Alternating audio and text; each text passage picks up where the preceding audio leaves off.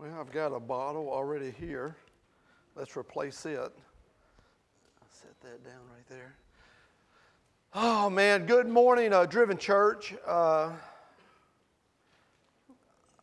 think of our seniors that are here today, and we're celebrating them, and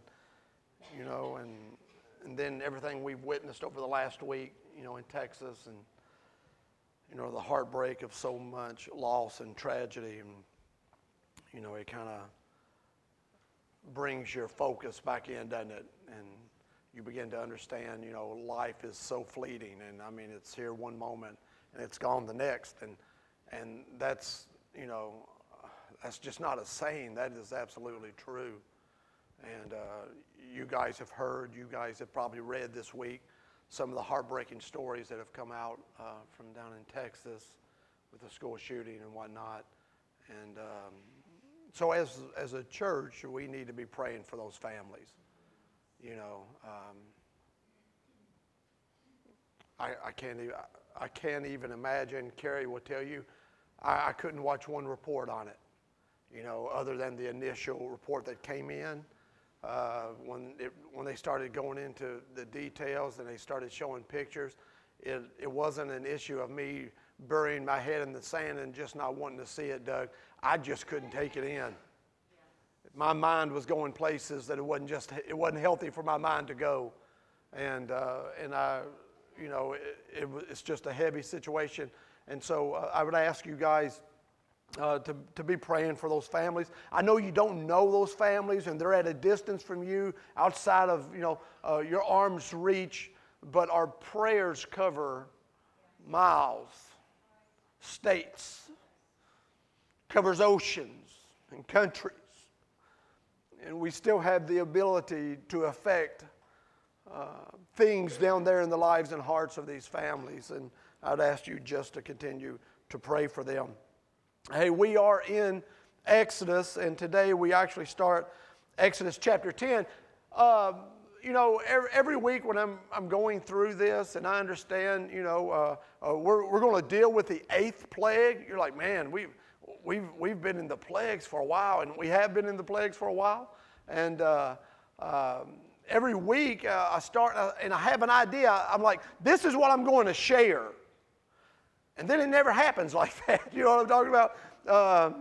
I know most of you are thinking, I know you always extend it, Trent. Well, that's not the case.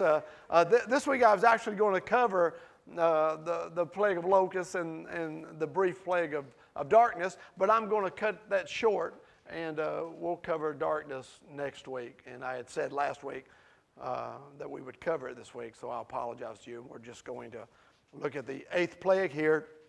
And we're going to be looking at Exodus chapter 10. And I'm going to do something that I did last week. I want to read the first verse, okay? And then we want to read the last verse that we'll be covering. And then we're going to dig around on the contents, what lies between the two. It says, Then the Lord said to Moses, Go to Pharaoh, for I have hardened his heart and the hearts of his officials, so that I may perform these signs of mine among them, that you may tell your children and grandchildren how I dealt harshly with the Egyptians and how I performed my signs among them, and that you may know that I am the Lord. And then the very last verse that we're going to be covering today, verse 20, says, But the Lord hardened Pharaoh's heart, and he would not let the Israelites go. So, Father, in Jesus' name, I just pray, Father, that right now the hearts, if they were closed up, oh God, may the doors of the hearts of people swing just wide open on the hinges of their heart this morning. And I pray, Father, that cloudy minds would become clear, and that in this moment we commit and dedicate our clarity to receiving your truth with the hope of applying it to our lives and allowing it to transform us. Because we need it. I need it. We need it. We need your word to guide us, comfort us, direct us. And so we trust you right now to speak through a jar of clay. The truth of your word, may your spirit move today in Jesus' name. Amen. Amen. Hey, last week we dealt with the seventh plague. We'll do a quick review. And remember, the seventh plague was the plague of hail. Remember that? And it was a devastating plague that fell upon Egypt. And it was in response to, once again, Pharaoh resisting God. And so God sends that seventh plague, the plague of hail, devastates the entire nation, except for one small region, that being Goshen. And Goshen was the region or the community in which Israel, the children, the Hebrews, resided. Okay? And then the scripture says that it told us that Pharaoh, because the hailstorm was so devastating, that Pharaoh actually, to some degree, what appears to be, comes to his senses, and he acknowledges that he had sinned. Remember that? He actually calls Moses and them in, and he says, hey, okay, I see this. I have sinned. I need you to talk to your God to do something with this hail, because we've had enough of God's hail in our life. The hail, we've had enough of that. So there was an acknowledging of sin, but it was motivated to get out of the difficulty that he had found himself and his nation in, that being this devastating hailstorm. There wasn't real repentance. Real repentance would involve a change. And a change would have been from holding on to the children of Israel to relinquishing them to go worship God. That would have been the change. Because his posture was one to hold them. What God was calling them to was a place of real repentance, which would mean to release them. So he acknowledges that he has done wrong, but he doesn't change. You and I acknowledge a lot of things, but acknowledging things doesn't necessarily set things in order, does it? There's times it's one thing to say, this is wrong, or this thing I'm doing isn't right. It's another thing to correct that. And that's what real biblical repentance is. And that's what we talked about last week, right? And then we saw last week in the scripture also that it wasn't just Pharaoh's heart that was hardening, right? It was his officials. It's the first time that we recognize the influence of Pharaoh over those around him. The scripture actually said Pharaoh and his officials' hearts were hardened, right? And then the scripture closes out with Moses actually praying to God to relinquish or to at least withdraw this hailstorm, even though Moses knew, and if Moses knew, God knew, that Pharaoh and his officials did not fear God. Because we spoke about what it meant to fear God. Because there were servants who feared God, Egyptians who did fear God, and they were obedient and they followed God's direction, and then those who didn't fear God didn't. And Moses makes this declaration to Pharaoh, I know that you and your officials do not fear God. And what he was implying was this, you're not going to follow through and listen to God. That's what he said, listen, man, I'm going to go ahead and ask God to lighten this thing up, but I know you're not going to keep your word. I know that. And so that's where we kind of picked this thing up this morning in chapter 10. And so let's look at this, okay? It says, then the Lord said to Moses, go to Pharaoh, for I have hardened his heart and the hearts of his officials. Now listen, we kind of got to revisit this from time to time because we'll have new people in here, and their question is going to be, well, if God is hardening Pharaoh's heart, then why is God holding Pharaoh accountable? Right? That's the question. Most of us, when we read this scripture, that's the question we typically ask.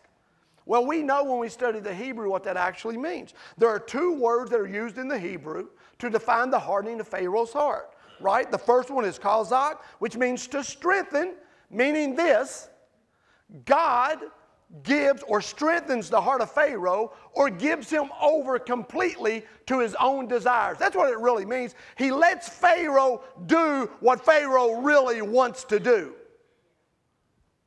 And the other is a Hebrew word called kabod, which means to be heavy. Remember that?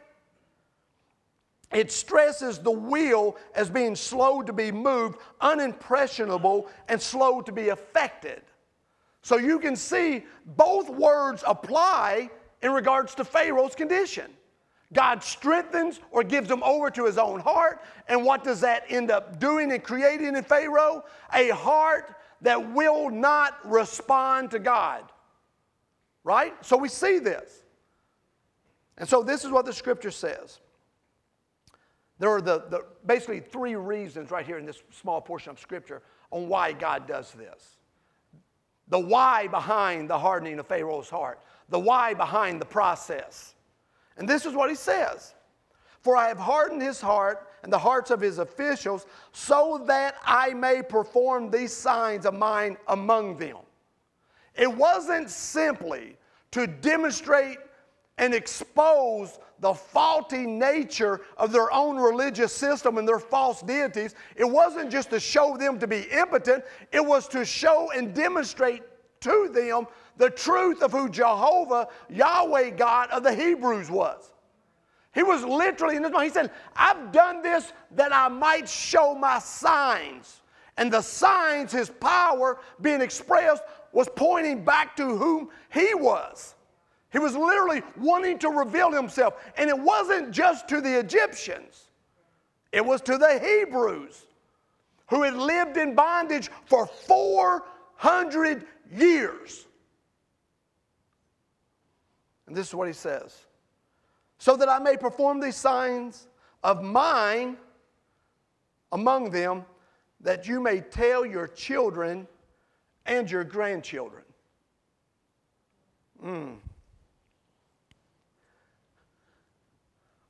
I've allowed this to happen so not only will you know, but I've done this so you will tell your children and your grandchildren.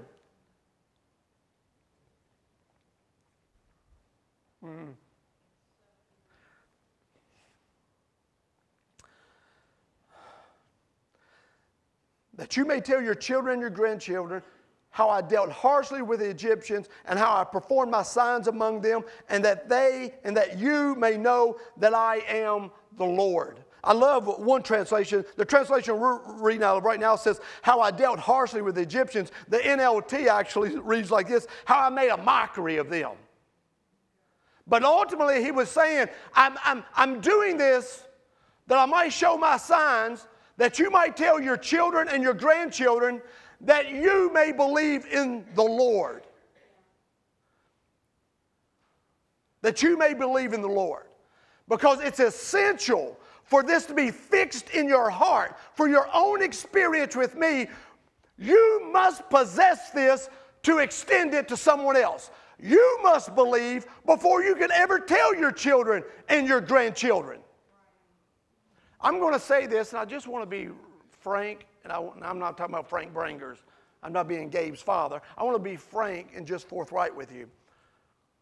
The extent of my reach into the lives of your children and into the lives of your family is extremely limited. Kevin's reach into Nathan's life will always extend further than mine.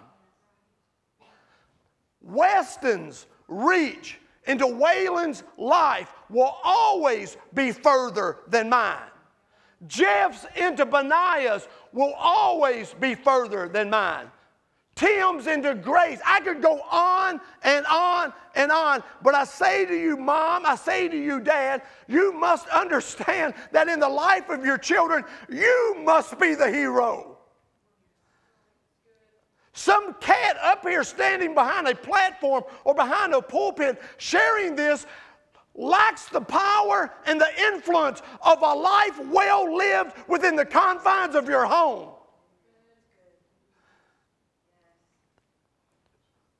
You will always trump me.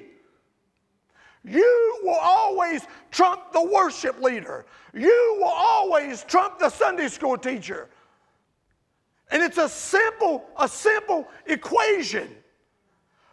The amount of time that God has given you to reach into the lives of your sons and daughters so far exceeds mine or anyone here. There is no comparison. God wants to do great things in your life that you may know Him, so that you can tell your children and your grandchildren.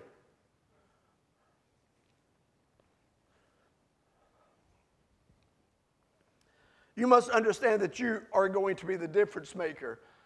It isn't me, and it's not somebody up here. It's you around the kitchen table. It's you in the living room. It's you in the bedroom at night, talking with them as you put them to bed. It's you explaining the difficulties of life. It's you. And it's the influence of God in you. That's something you can't pass to someone else. You can't pass that buck. It's yours as mom, and it's yours as dad. And God, just as He wanted to do in the life of Moses and the children of Israel, He desires to do for you. He wants to show His signs in your life to convince you that you may be able to speak the truth with conviction in your life. And when I mean conviction, I'm talking about your children know you know. I'm telling you, there's only a few things in this life of mine that I've known, that I know for sure that I've done right. And one of them, Carl, is having given my life untethered to God, given my life to Him, and lived it out before my kids. My children will never say, ever be able to say that I did not have a dad who loved God and lived it out within our home. Each and every one of us should be able to make those same declarations. This Sunday, this Monday, this Tuesday, this is the type of life I'm living before my children. I wished I could reach into the lives of those who I see deficiencies playing out and have a greater influence. But that's just not the order of things.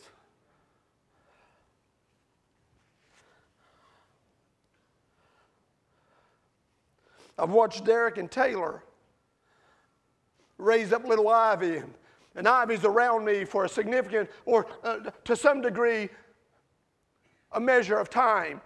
And that measure of time, Carrie and I have shared with her and done with her.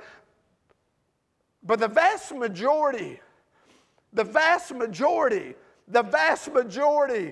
her understanding, the vast majority of her grip and her hold on who Jesus is has been taught to her and given to her by her mother and her father. And Greg, I, like a couple other parents here, are looking at our children at graduation, and we're like, they're going into a new season of their lives. And I look at my son, and I measure the spiritual deposits I've made into him. And I pray to God that he is not living with a deficit on account of me.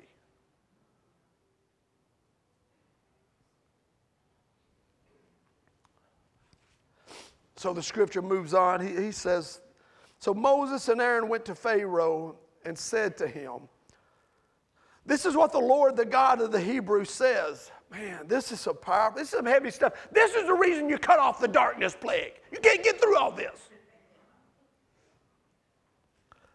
Not and keep you awake. Few people laugh because many know this to be true. This is what the Lord, the God of the Hebrews says. Listen to this. How long will you refuse to humble yourself before me? let me say this. When we resist God in our lives, it's because of pride, right? And, you know, I love little acronyms and little play on words and that kind of thing. But right there, man, if you look at the word pride, right dead in the middle of pride is a big old fat eye in it. How long will you refuse? How long, how much pain will you inflict? How much loss will you cause? How much brokenness will you experience before you humble yourself? That's a question you and I ask, right?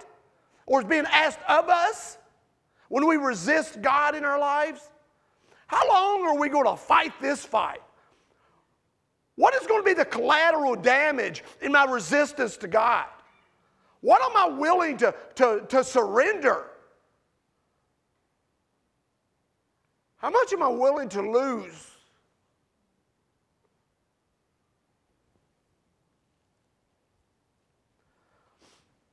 How long will you refuse to humble yourself before me?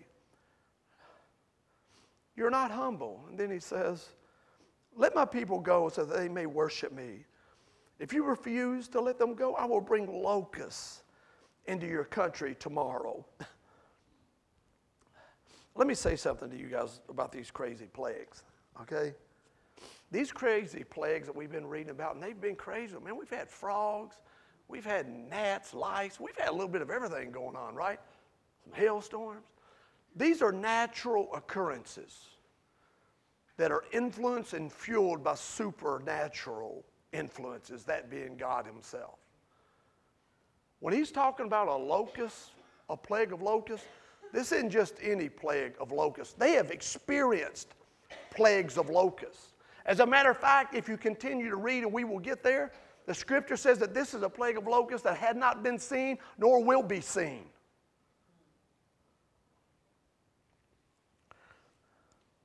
This is what he says. This is the 8th plague. He says, they will cover the face of the ground so that it cannot be seen. They will devour what little you have left after the hail. Now listen, that's substantial. We would normally read over that, man, and we'd just move on through. Let me tell you something. When you go back to the hailstorm, you remember? There were things left behind that had survived the hailstorm. Remember that? Remember, we identified that to be the mercy of God, right? When we cheapen the mercy of God, I'm telling you, man, I know this. When we cheapen the mercy of God, we may expose ourselves to live for a season without it. And every one of us, whether faithful or unfaithful, have experienced the mercy of God whether we see it or we don't see it. And believe me, if it's ever removed, and God, out of his sovereignty, removes that to allow you to experience what it's like not to have that in your life, you will realize it quickly. And that's what he says right here. He says, because you've continued like this and you haven't humbled yourself, he said, I'm going to send this plague of locusts, and they will devour what little you have left after the hail. Because you continue to resist, even the mercy that was left behind will be devoured. That's a scary thought. That's a scary, scary thought. Including every tree that is growing in your fields. They will fill your houses and those of all your officials and all the Egyptians, something neither your parents nor your ancestors have ever seen from the day they settled in this land till now. Then Moses turned and left Pharaoh. This is a plague unlike anything they have witnessed regarding locusts. Go ahead and throw a photo up there, Clark. This is something that's just happened in modern, this is in Africa. Throw the next one up there, Clark. Throw the next one up there. Live like this, man. Live like this.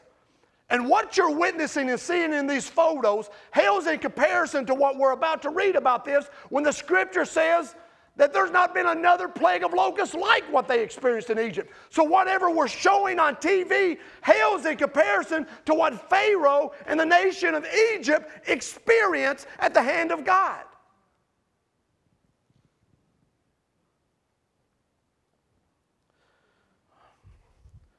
And the scripture says, then Moses turned and left Pharaoh. I kind of like this. He speaks for God, no commentary. He just goes.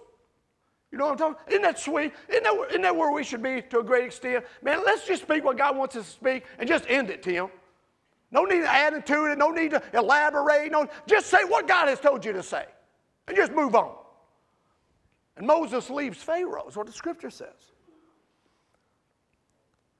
Check this out. And Pharaoh's officials said to him, now Moses is gone. You know, they're trying to keep everything in house, right? And he says, how long will this man be a snare to us? Let the people go so that they may worship the Lord their God. Do you not realize that Egypt is in ruin? You know what they're saying right here? You notice what he said? A snare to who? To Pharaoh? No. To us. Right?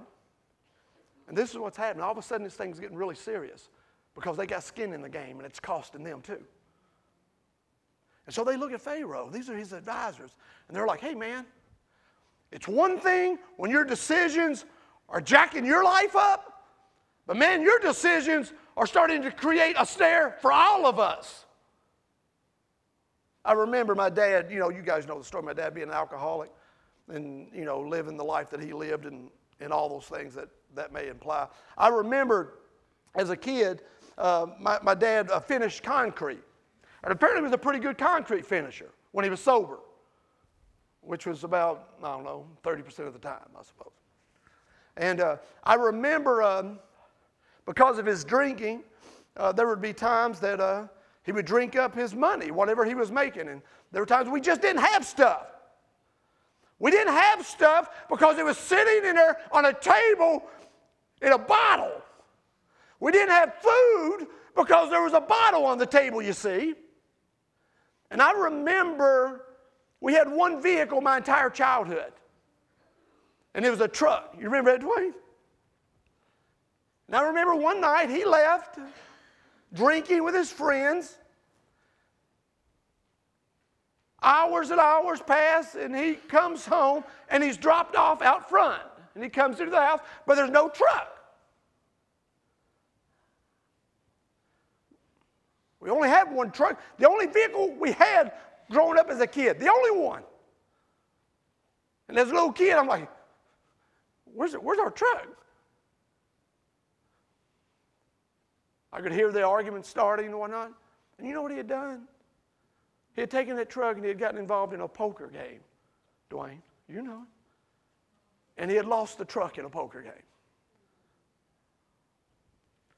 And as a little kid, man, if I could step back into that little kid's life right now, I'd want to grab him up. Like the officials probably wanted to grab up Pharaoh and said, how long are you going to allow this to be a snare to our family? Your alcoholism, your abuse, how long? Because now it's snared us, and we're paying the price. And that's what's happening right here in Egypt. And the officials are saying, man, let this cat go.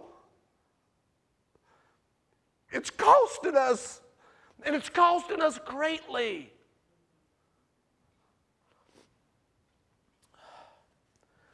Do you not realize that Egypt is in ruin?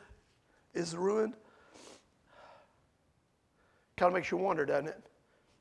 Sometimes we insulate ourselves where we don't really measure and see the full scope of the destruction of the decisions we make. We don't want to see it, right? And so that's what they're saying. Do you not realize what's going on in Egypt? Man, you're sitting up here. You're sitting up here in the past. Do you know what's going on out there? And sometimes, if we're really open to God, and if we're really, really honest about it, sometimes, man, we want to make decisions and live our life with blinders. We don't want to know. I can deal with whatever decisions I'm making that are hurting me, but I don't want to know how my kids are responding. to my decisions. I remember as a little boy, and I've told y'all this story, I remember as a little boy, my father coming in completely intoxicated at 2 or 3 o'clock in the morning. And I remember as a little boy laying in the bed when I heard that old screen door open and shut. And I remember as a little boy doing like this, Doug. Scared to death. I remember him shooting up the house. I remember him shooting the stove, shooting the TV. I remember him shooting through the ceiling when people were staying upstairs.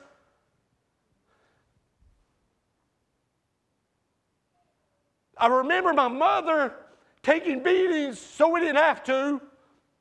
You know what I'm talking about, Dwayne. I sit there like this. 4, 5, 6, 7 years old. Because my dad was like this. It was his truck, his loss. He couldn't see the little boy in the bedroom. And so we live like Pharaoh sometimes with the blinders on, and the voices closest to us are screaming at us, do you not see the ruin in your life? Do you not see the ruin in your children, in your grandchildren, in your relationships? We're like this. Blinders on, man, because we don't want to see it. This is what we don't want to do. And God is saying, to him who has eyes to see, ears to hear. It's Memorial Day, Trent. We got a cookout to get to.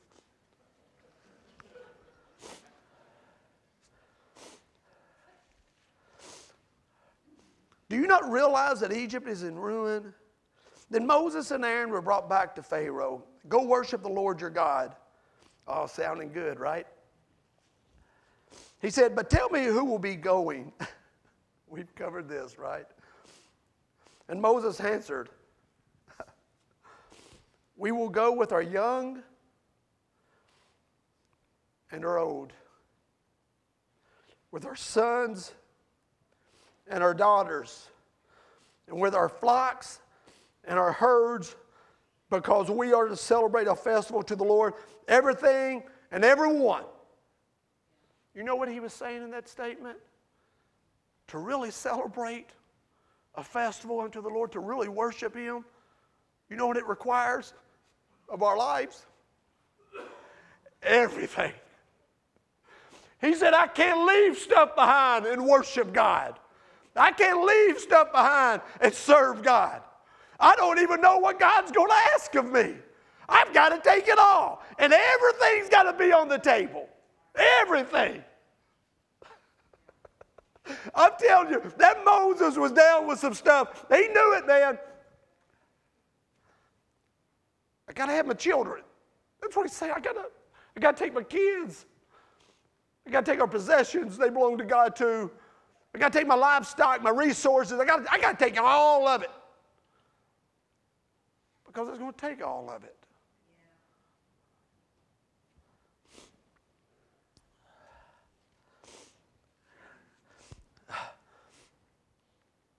And then the scripture says this. And Pharaoh's response, Pharaoh said, the Lord be with you if I let you go. You know what he's basically saying? If I let you go, you better hope God's with you. If I let you go, along with your women and children. You can almost see, you can almost read into that, right? You can hear that. You can smell the nature of this response.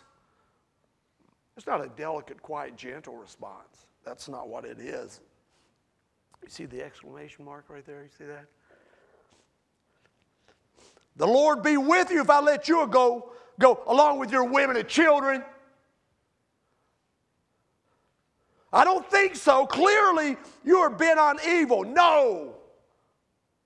That's what he says. Read it. No, have only the men go and worship the Lord, since that's what you have been asking for. That's not what he's been asking for. That's not what he's been asking for. Then Moses and Aaron were driven out of Pharaoh's presence. The Hebrew word for driven is garage. And it means to evict or expel, to toss.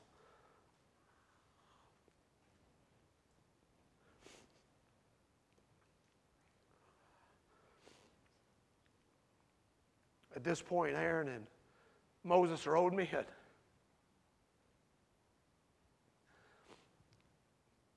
Bold. And yet the scripture says right here they were driven out. And the Hebrew would imply that they probably had hands laid on them. Evicted, tossed out. And I would say to Pharaoh, be careful laying your hands on the man who has the hands of God upon him. You're about to find out, Jack. Be careful who you put your hands on.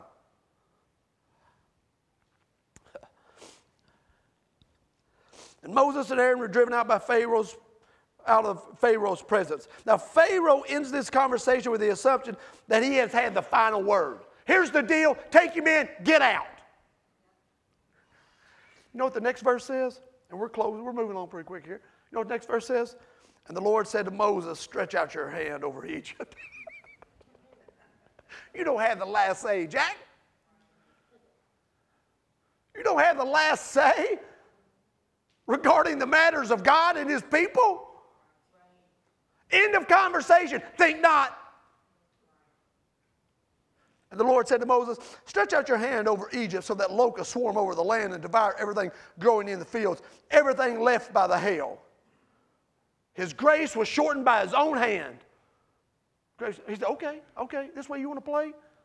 That little bit I left for you, I'll take it too.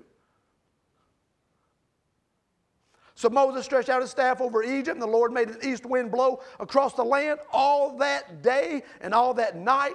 By morning, the wind had brought the locusts. They invaded all Egypt and settled down in every area of the country in great numbers. Never before had there been such a plague of locusts, nor there ever be again.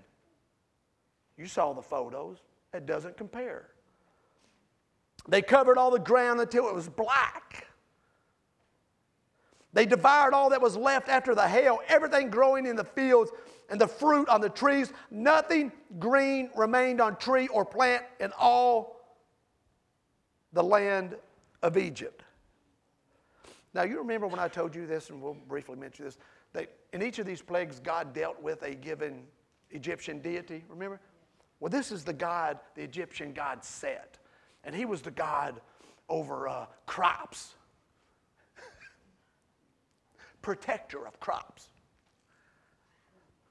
You better sit down. He was exposed. The locusts come in. Cry out to Set to see if he saves your land from the hand of Yahweh, Jehovah God. He's neither strong enough or present enough to oppose the Hebrew God. And Pharaoh quickly summoned Moses and Aaron. I like that. He quickly summoned him. The impact of the plague of the locusts was so devastating, he quickly, you can see the locusts swarming in, devouring everything. He's like, get Moses, get Aaron.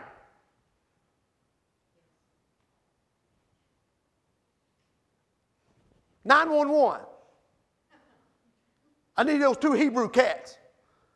Palace of Pharaoh, right now." Click.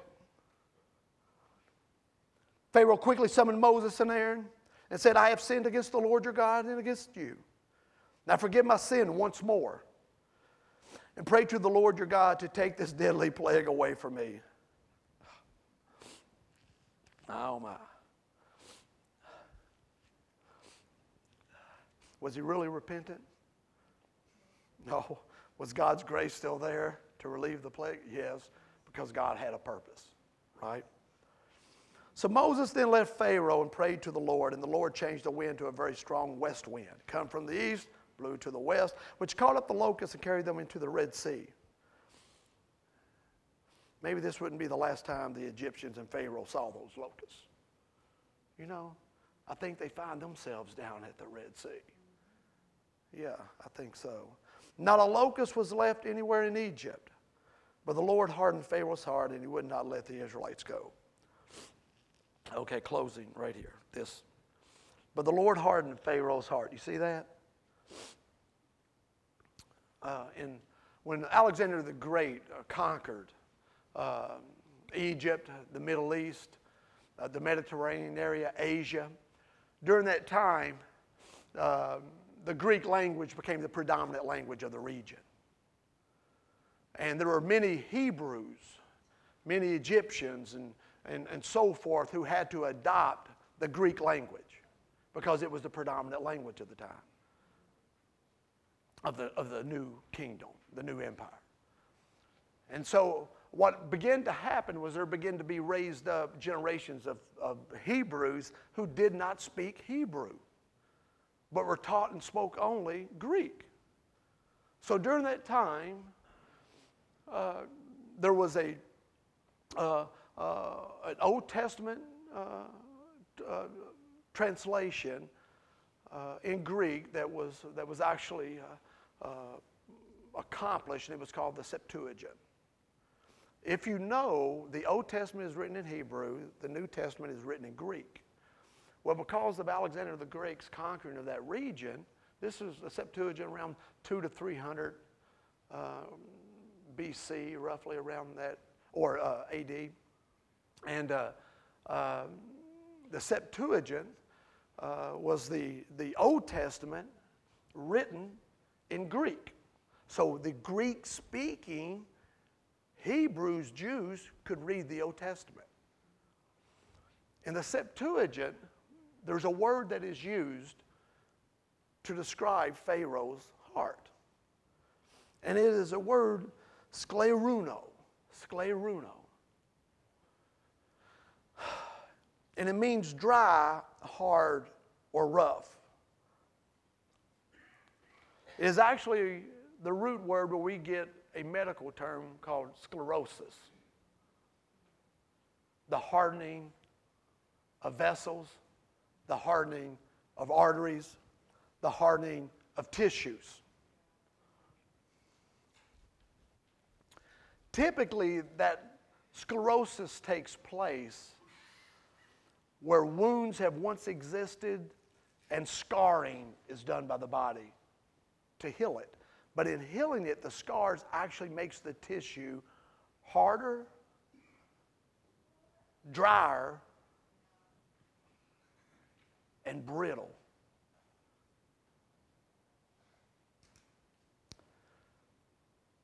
This word right here describes Pharaoh's heart. He was suffering from spiritual sclerosis. His heart was becoming dried up, hard and brittle. And we close this scripture today, this verse, with the question that you and I have to answer regarding our own hearts and whether or not we're suffering from a little bit of sclerosis. I'm not as tender as I used to be. I no longer weep over the needs of my children. I'm no longer moved out of my bed to pray. I no longer desire to intercede. I'm caught up in my own activities, my own objectives and priorities.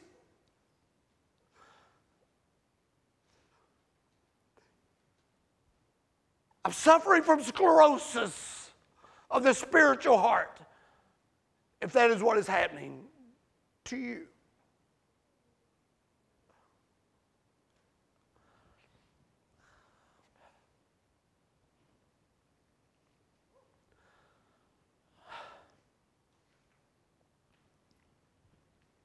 This is what it says in Hebrews, and this is the verse. This was written in Greek, the book of Hebrews.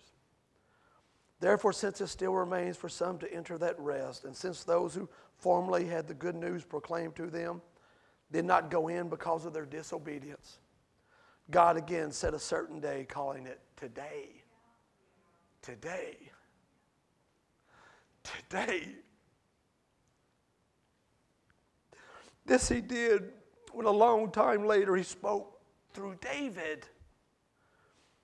As in the passage already quoted, today if you hear his voice, do not harden your hearts. It's the exact same word that was used to describe skleruno. It's the exact same Greek word used to describe Pharaoh's heart. And the writer of Hebrews in the New Testament, under the unction of the Spirit, guided by the hand of Jesus, is saying to the church, to you and to me, don't let your heart get like Pharaoh's. Don't have a heart like Pharaoh's. Because when you have a heart like Pharaoh's, you live with blinders and you destroy everyone around you, including yourself.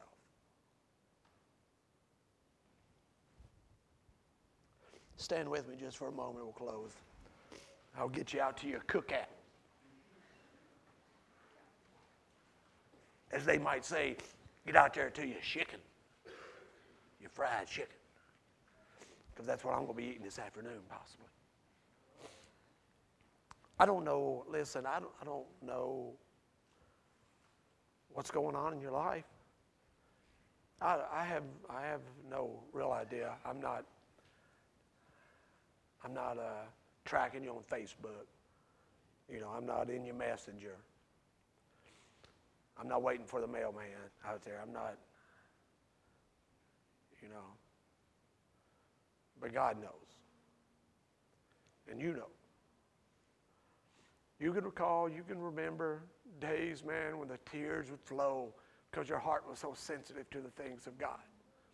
You remember the times, man, that you would jump out of bed, man, like you had been spring-loaded to intercede for your children.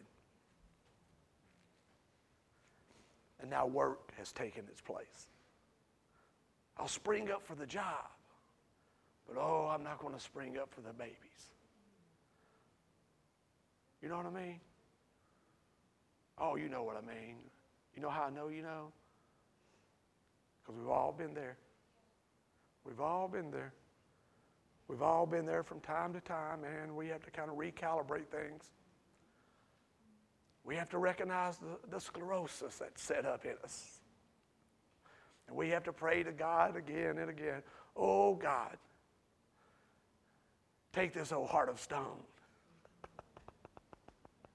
This old sclerosis-filled heart. Take it and give me a heart of flesh again. Let me live a life, Jay, without the blinders on. Understanding the full impact and reach of every decision I might make. Yeah. Give me a heart of flesh. Is that where you're at today? You need a heart of flesh? Sclerosis doesn't set up in you. With your heads bowed just for a moment, we'll ask Carrie to come. We're just going to give a moment. Hey, tomorrow's Memorial Day. You're off work. You can give God a moment, can't you? Just a moment.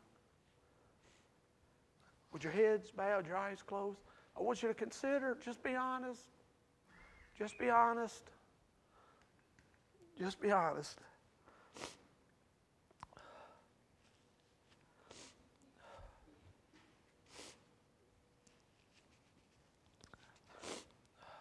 Is your heart a little dry? A little rough? A little hard?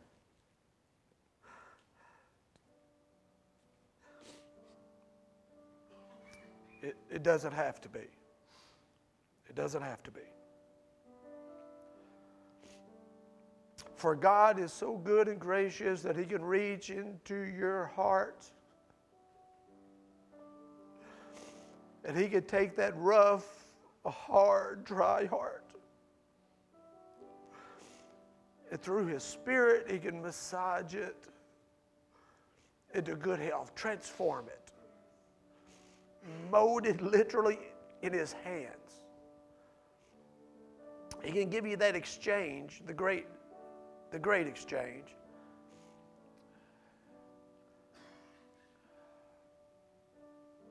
You literally have an opportunity this morning, having come in suffering from sclerosis of the heart, And you can leave this morning completely healthy in your heart, in your spirit. But that's your decision. Mom, dad, son, daughter, that's your decision. And so we'll give you a minute, we'll give you a moment. And this is it. The scripture in Hebrews said God again set a certain day, calling it today. This is your today. Do not harden your heart. Do not allow it to stay hard. In Jesus' name. Just a moment.